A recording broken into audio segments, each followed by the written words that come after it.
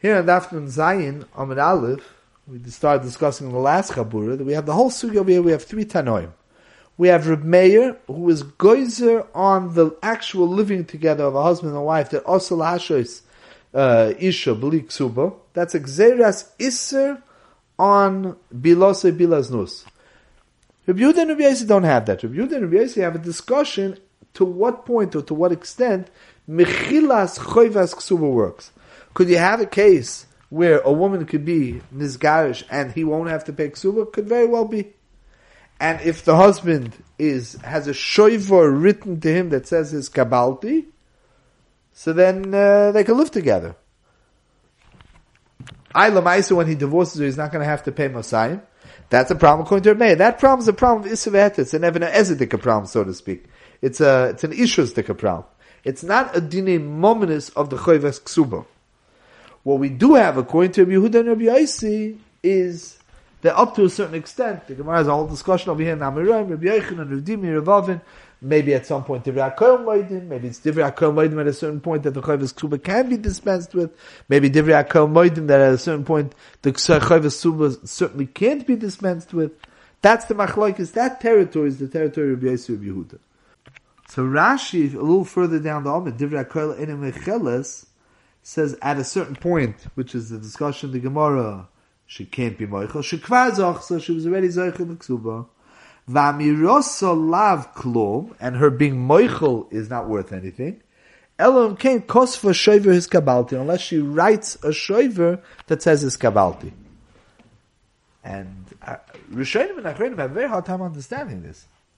The Ritva says, well, why can't she be moichel? You're telling me that there's no issue, right? We're not going according to Rebbe now. We're discussing Yehuda and Rabbi Yossi.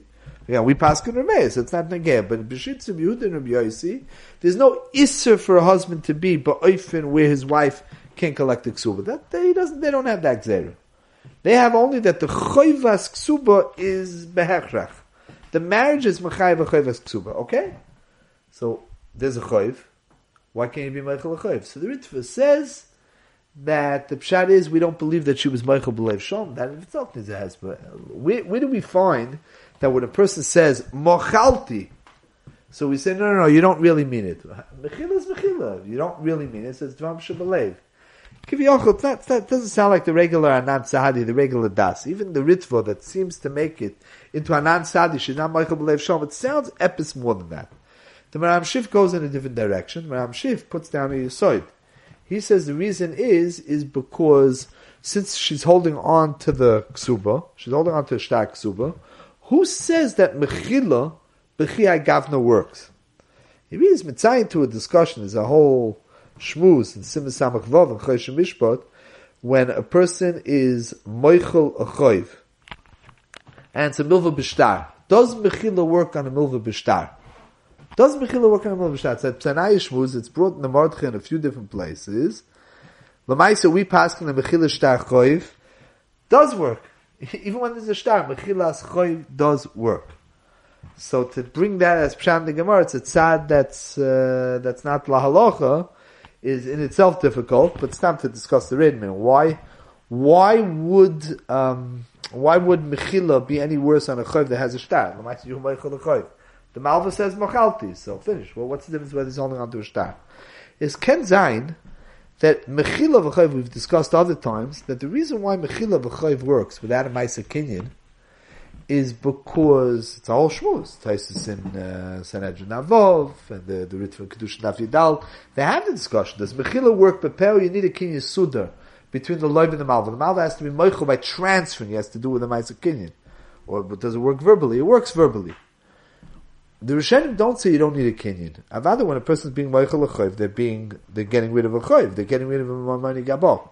But it doesn't need a ma'aser kinyan. Why? Normally, if I want to give you, Reuven wants to give Shimon his car.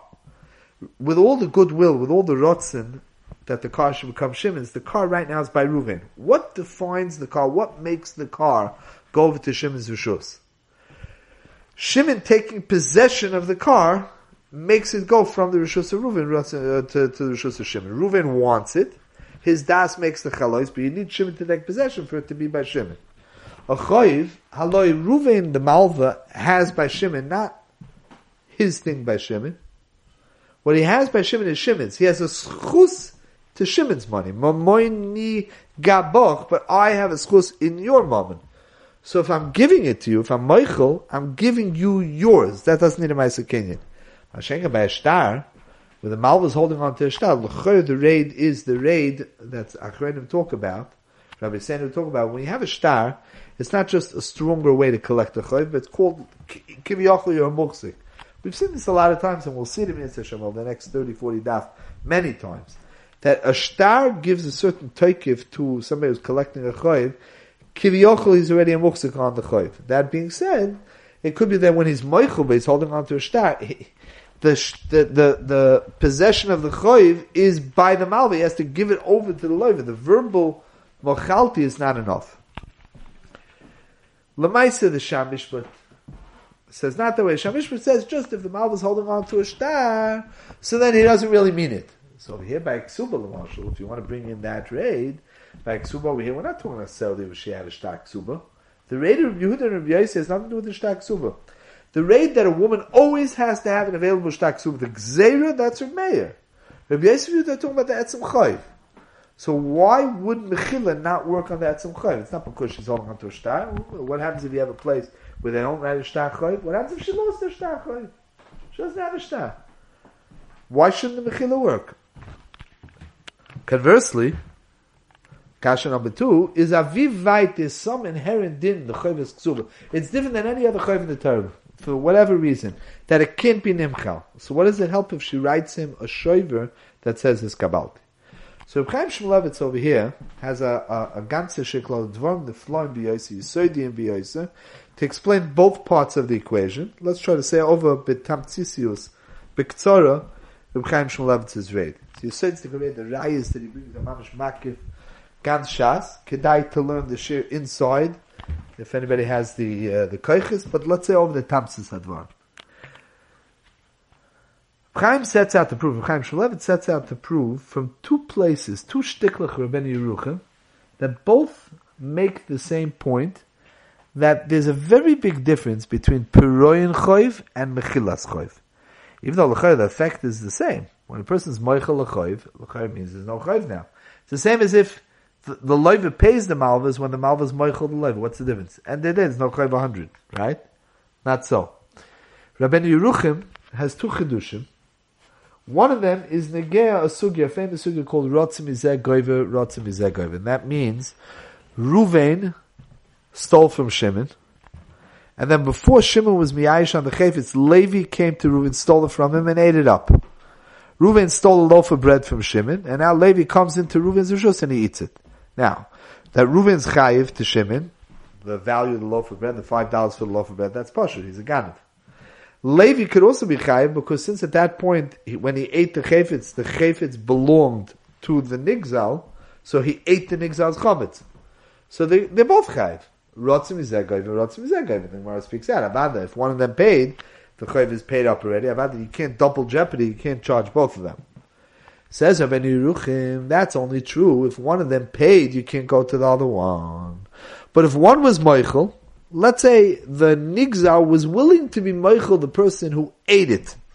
The reason why he ate it is he was starving. He has a chmanas on him. He hasn't eaten in 3 days. He came, he saw a loaf of bread, he couldn't help himself. He gobbled up the whole thing. He says, fine.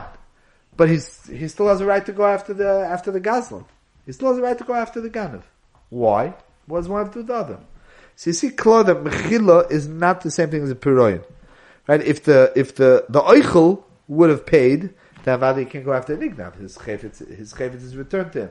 The bread was repaid, not by Mechila. Another illustration, mamish the same idea, is what happens if two people have a claim on one mazik. It's not there are two mazikim for one nizik, the way we just said, but two mazikim. What would be the case? The case would be Ruvain made a fire on somebody's property, and he burnt down Shimon's house.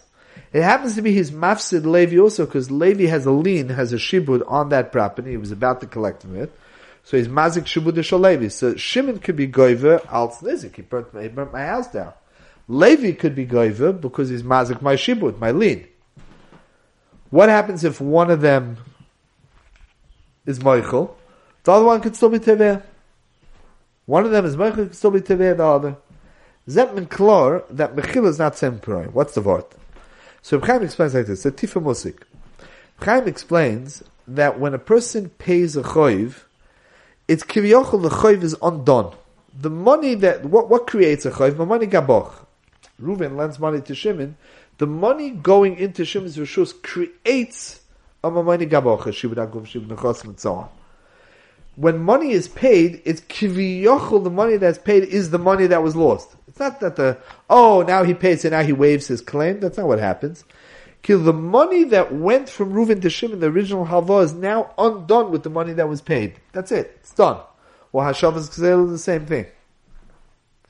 Masha'enkin, if a choiv is nimchal, the money wasn't undone. Be'etzim there's still money gaboch, except that the malva waives his own claim to collect it from the loiva. On a personal level, the malva is saying, the money that I had is by you, richtig, but I'm waiving my ability, my schus gvir, to collect from you. So what happens if two people have a schus gvir? So if one's moichel, the money gaboch is still there. So why shouldn't that work for the other guy? Mechila and Piroin are not the same thing. Piroin would mean that the choiv is undone. Mechila means just there's a mechila on a personal level. It says Reb Chaim Moed Gezach.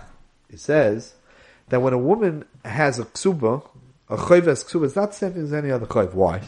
Any other choiv in the world, when we're moichel a choiv, you didn't pay the choiv. The mamoni gabach theoretically is still there, but l'maisa, at the end of the day, mission accomplished when the malva's moichel is now the malva's not going to be able to collect from the loiv. Loiv can go home and sleep. They're not coming after him. Nobody's collecting the choiv. But by a ksuba, lama zogin, she undoes that she can't collect. He says, a chiddush, he says, b'shem his Rebbe Reb Shimon, that the choivas ksuba is not created by the second they get married. The choivas ksuba is an ongoing ishus is mechayiv ksuba. If you want, you can take it back to the raid that we discussed in the last chabura. The ishus is a constant state of hishtabdus to choivas habal. The choivas ksuba is an ongoing dynamic that's mechayiv kol rega v'rega. Shimon says it with Versteter. Shimon says it with a raya. He wants to know why every time, let's say a person's mekadosh isha that's chayv elavin, a kohen is mekadosh a grusha. He was over a lav. Why don't we say that when he was over a lav right now in the kedushin, so the chayv ksuba is not chal because it come levi derab mineh sheina kasha. There's other mahalchim and Elonairis. We discussed this type of kasha. We had different verta to say what Reb Shimon brought out is that the Chovas Ksuba is not created by the act of getting married, it's created by the marriage itself. The marriage is ongoing. They're married, they're married 50 years. The Chovas Ksuba is a constant mechayiv. Same way the Mezainis that he owed her, he married her, he took her under the chuppah, and now she's hungry, so he has to go to the pizza store and buy her lunch, right? Does that say, Etzach Shen gepatet, 30 years from now, he still has to buy her, he still has to buy her lunch in 30 years from now. Chovas Ksuba is the same thing. It's not the marriage that creates, it's not the getting married that creates it, it's the marriage that creates it. So she was moichel, but mechila doesn't mean the choiv was ki'ilu undone. It means be'etzim there should be a choiv there. No, she waived her ability to collect. But she has the ability to collect that's created by every second of the marriage. What does it help to be moichel 1 second? Not that the mechila doesn't work. It's that the mechila is ongoing. Kiviyochel, the way you attach the ritva, loitis raid, is when the ritva says, Ene moichel b'lev shalom, what it means is theoretically she could be moichel the choiv and say, with the nachas ruach I got, instead of getting paid Mosayim, I'm being paid now that my husband smiled at me. That's my payment. She could turn that into a kilus kabalti. On that, the umdana is clear that that's not what she means to do. She waived her claim. She wasn't paid.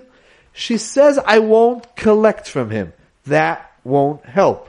That means, if you think about it, the oimik of the ritva is just to say that even though she says kilus kabalti, she's not really saying kis kabalti, she's really saying mochalti, and mechila doesn't work. That's the way he explains it. This last piece he doesn't add in the ritva, this I'm linking to what he says. That's the umdana of the raid of the ritva. It's a mechila. Mechila doesn't work. It's not kilu iskabal. You never got paid the ksuba.